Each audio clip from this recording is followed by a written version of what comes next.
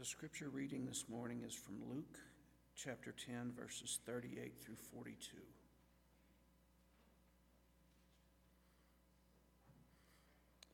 Now, as they went on their way, he entered a certain village where a woman named Martha welcomed him into her home. She had a sister named Mary who sat at the Lord's feet and listened to what he was saying.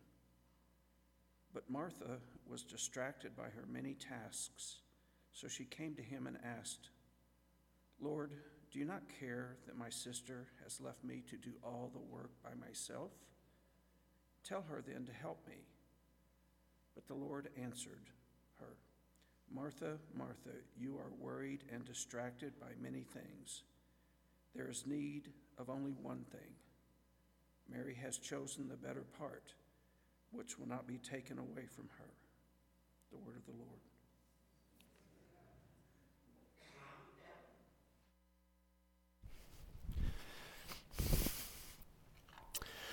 Well, this is the third sermon in our series for the season of Lent. We're in the Gospel of Luke, and we're looking at the various meals that Jesus ate in the Gospel of Luke with other people.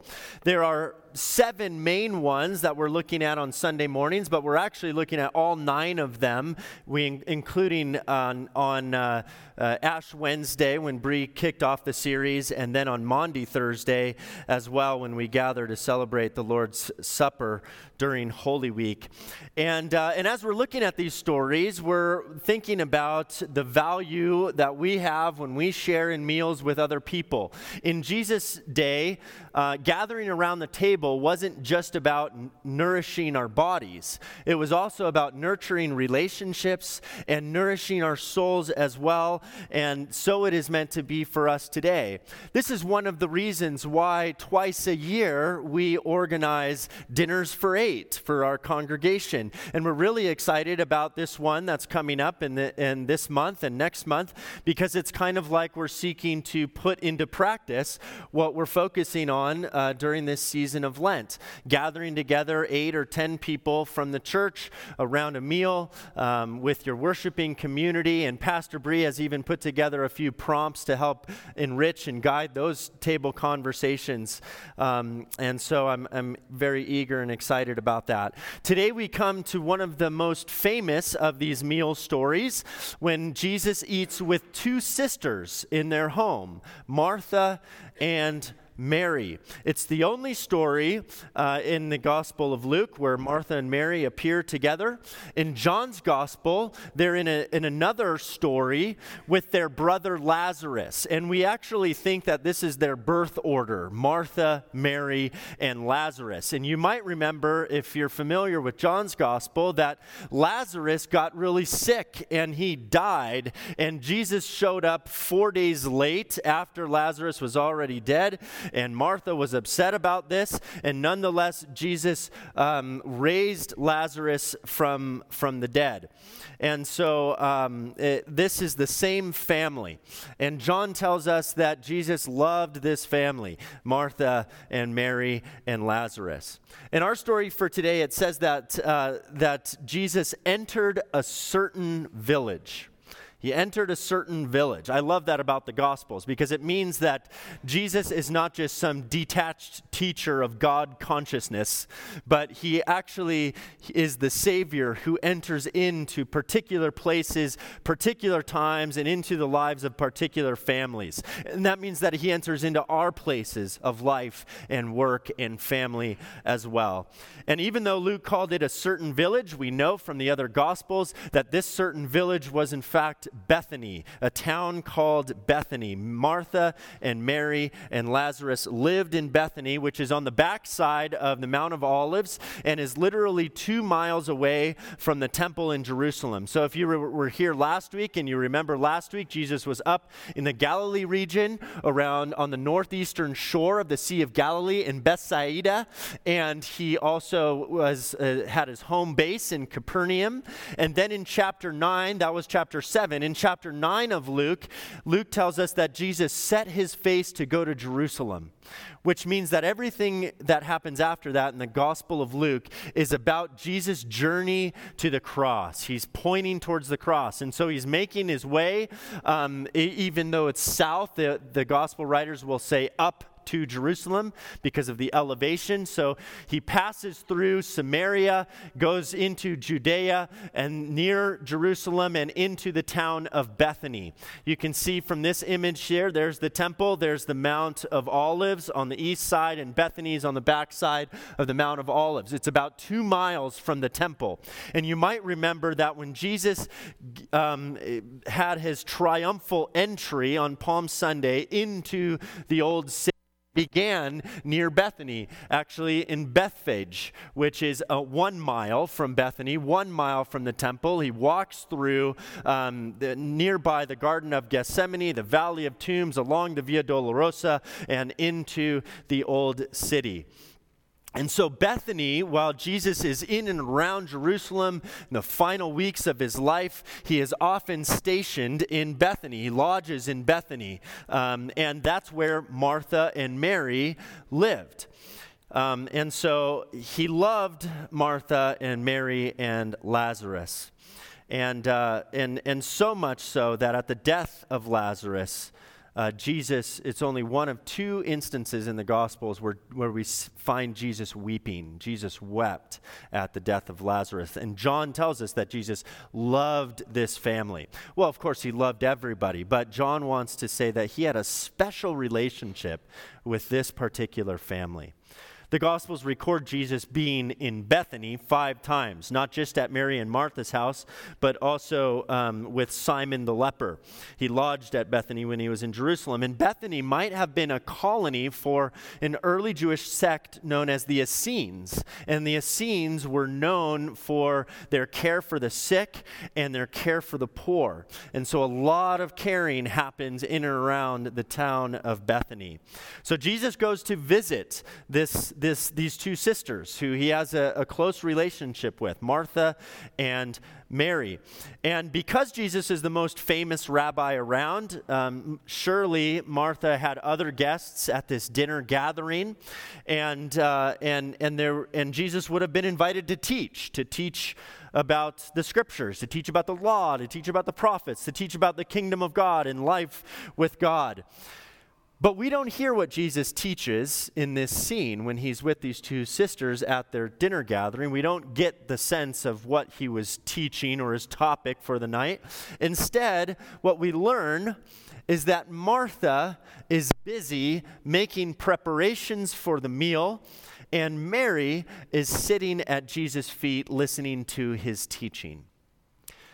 Now, you might remember, if you were here last summer, we did a series called Prayer as Life, and Mary became the controlling image for that season, sitting at the feet of Jesus. We're looking at this text again, but we're looking at it a little bit differently today. And I want to show you a couple of paintings from around the world and throughout history about this scene. This is a classical oil on canvas by Johannes Vermeer, which is a 17th century Dutch painter during the Baroque period.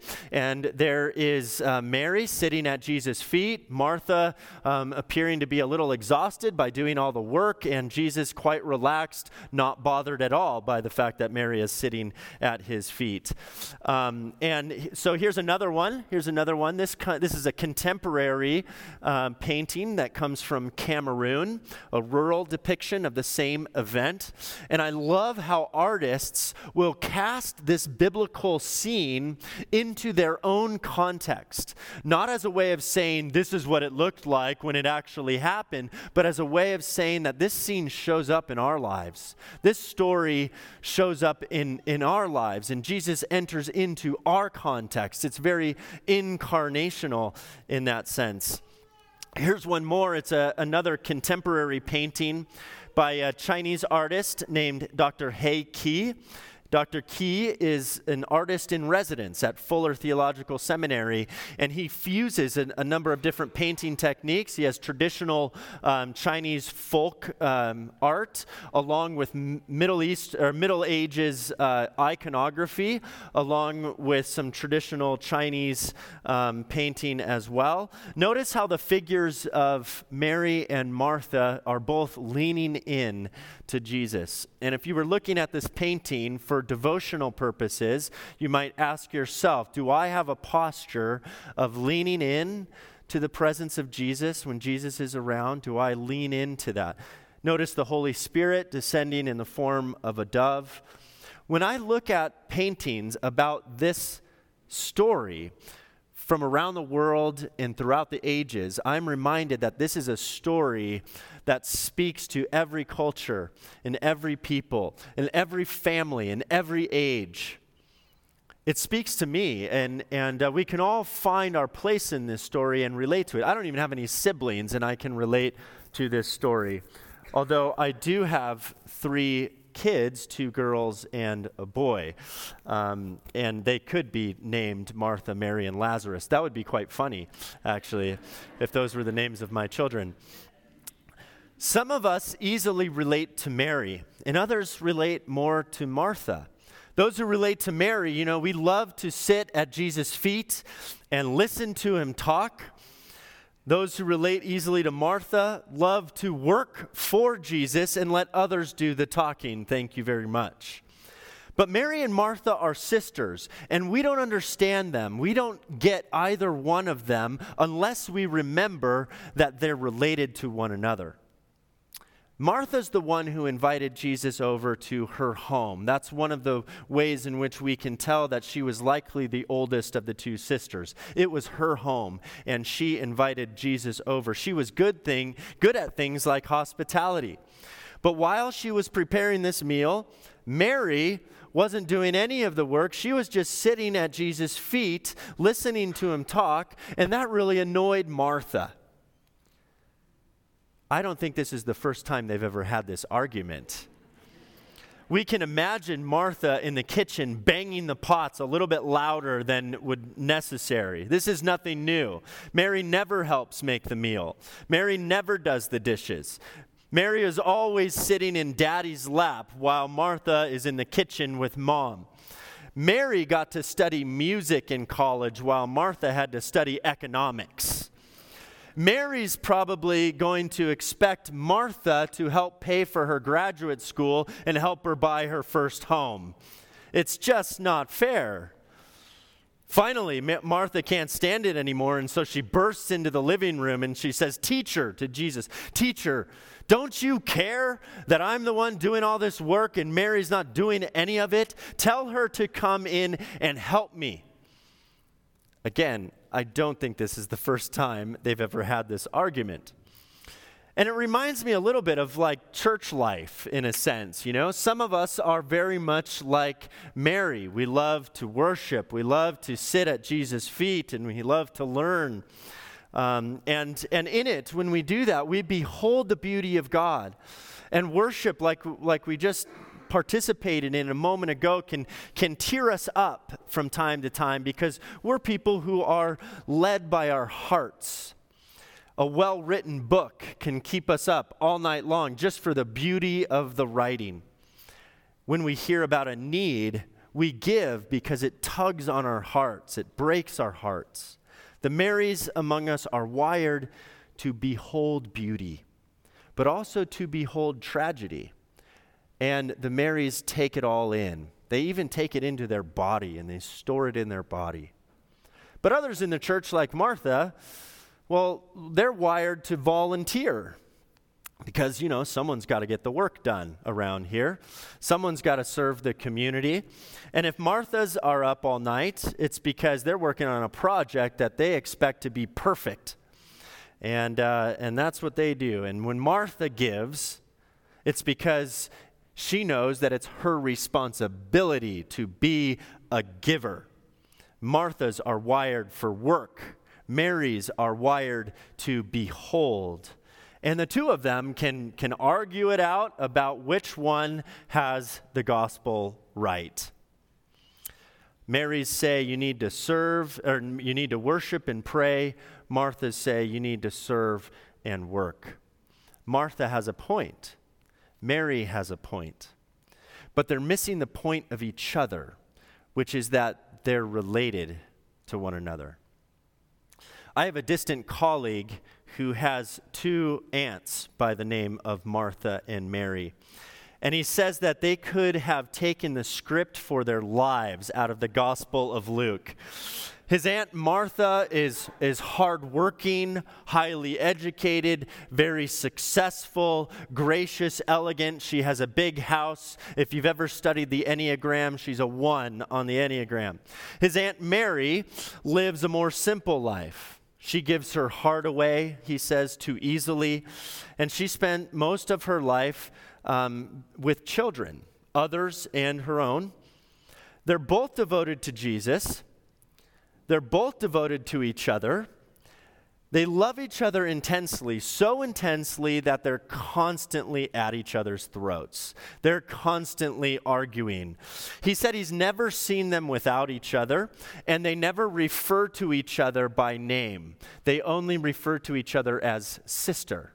Sister, sister, sister, as if it were a proper noun, as if it were a way of constantly renewing their relationship. They know they need each other, even though they're at each other's throats. And they can't stand the thought of not having each other. The truth is, there's a Mary and a Martha living in every one of us, inside of every one of us. One is more dominant than the other. But to become whole, to grow in Christ, is largely about learning to attend to that other voice, that sister who's the quieter voice. And we don't really like to do that because we find her annoying, right? But to grow in Christ means to constantly deal with our twin sister within. So Jesus enters into this family's argument, which is really unusual for Jesus to enter into somebody else's argument. This is an argument that presumably has been going on for their whole lives. Jesus has his own arguments, but this time he enters into this argument, which is a way of saying that there's something really important that Luke wants us to see from this story. He starts out by saying, Martha, Martha. I love that. Do you remember when your parents used your first name twice? You know, if they said your full name, Christopher Lucian Pritchett, you get in here. Well, you know you're in trouble. And yes, my middle name is Lucian. But if they just said your first name, Chris, well, that just means you're confused. And that's essentially what Jesus is doing with Martha here. He's not judging her. Get in here right now, blah, blah, blah. He's not judging her. He's simply saying you're distracted by many things. Only one thing is necessary. And Mary has chosen the better part, which she'll never lose. Notice it doesn't say Mary is the better part. It says Mary has chosen the better part. Usually when I hear this text, the pastor will lift up the values of Mary and then proceed into a whole lot of Martha bashing. But it's important to remember that Jesus is not judging Martha. He's not trying to judge Martha for her work ethic. In the text right before this, Jesus tells the parable of the Good Samaritan, where a person is lying half dead in the ditch on the side of the road, and two people, very much like Mary, walk by this person on their way to worship, the priest and the Levite, and the one who stops to help that person, to sacrifice, to work, and to care for that person is the one who's praised by Jesus, and the ones who pass over him are the ones who are judged. And so the last thing Jesus wants to do is to judge Martha's commitment to hard work and service. We need Martha for the mission of the church. The cause of social justice depends on the Marthas, but also the Marys, because we have to behold, we need a vision that will remind us of why it is we're working. We need a vision for our work. So Martha and Mary are very much symbols of an old Christian paradox known as faith and work.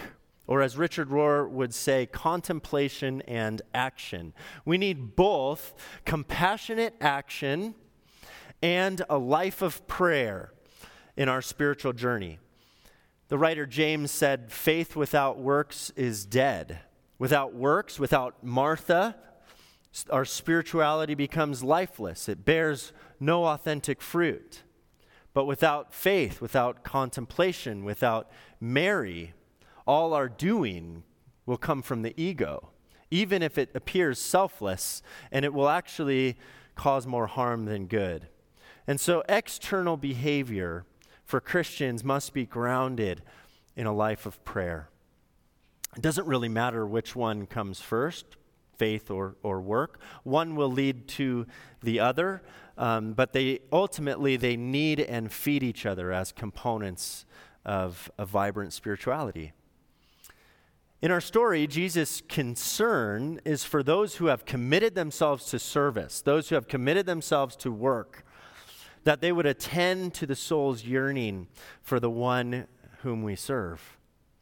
The call is to behold beauty and truth through worship and learning, and then to get to work on the visions and dreams that God gives to us, worshiping and learning.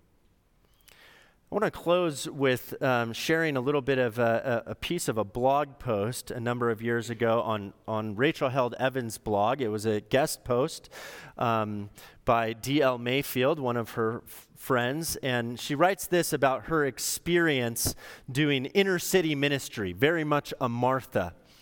She says this, "I know what happened to Martha because it happened to me too.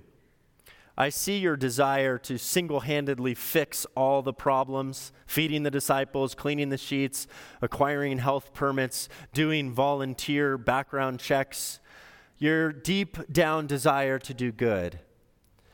How this desire left on its own morphed into a series of programs and activities that ultimately kept you from Jesus. I see how we got confused about it all and took the easy route of fixing problems instead of becoming engaged with the lives of those around us. How we found our safety and security in doing and eventually became brittle with the loneliness of trying to become the Savior instead of listening to Him. I do find comfort in this. Jesus doesn't shame you. He calls you by name, Martha, Martha. The first time cutting through your heart, the second time healing it. He gets to the root of all your existential angst and shows that there's no need for the amount of space you carve out for anxiety, worry, and righteous indignation. Instead, paradoxically, it turns out we find Jesus when we sit down, when we fall at His feet, when we listen. This is, he says, the very best thing, and it can't be taken away unless we do it to ourselves. The busyness of the Savior complex, our quick response culture, even our desire to do good with the limited amount of time we have, can take Jesus, His life, His love, His grace away from us. But He wants us, Martha, and He likes us even when we aren't saving anyone. We're just His children, the ones He knows by name, and He wants to be with us. Let us pray. Oh God, we thank You for Martha and Mary, and we thank You for how much You loved them. We recognize that some of us are more wired to be like Martha. We want to work, and we want to show our love for You with our hands. Help us to not forget why we are working. Help us to attend to the Mary within us and to sit at Your feet. Others of us are like Mary. We love sitting in Your presence and being in Your presence. But Lord, give us the courage to get to work, to get our hands dirty, to roll up our sleeves and to serve, so that our faith does not die as it's left unexpressed. Thank You for Martha and Mary. Remind us of who they are within us and Your love for us always. In Jesus' name, amen.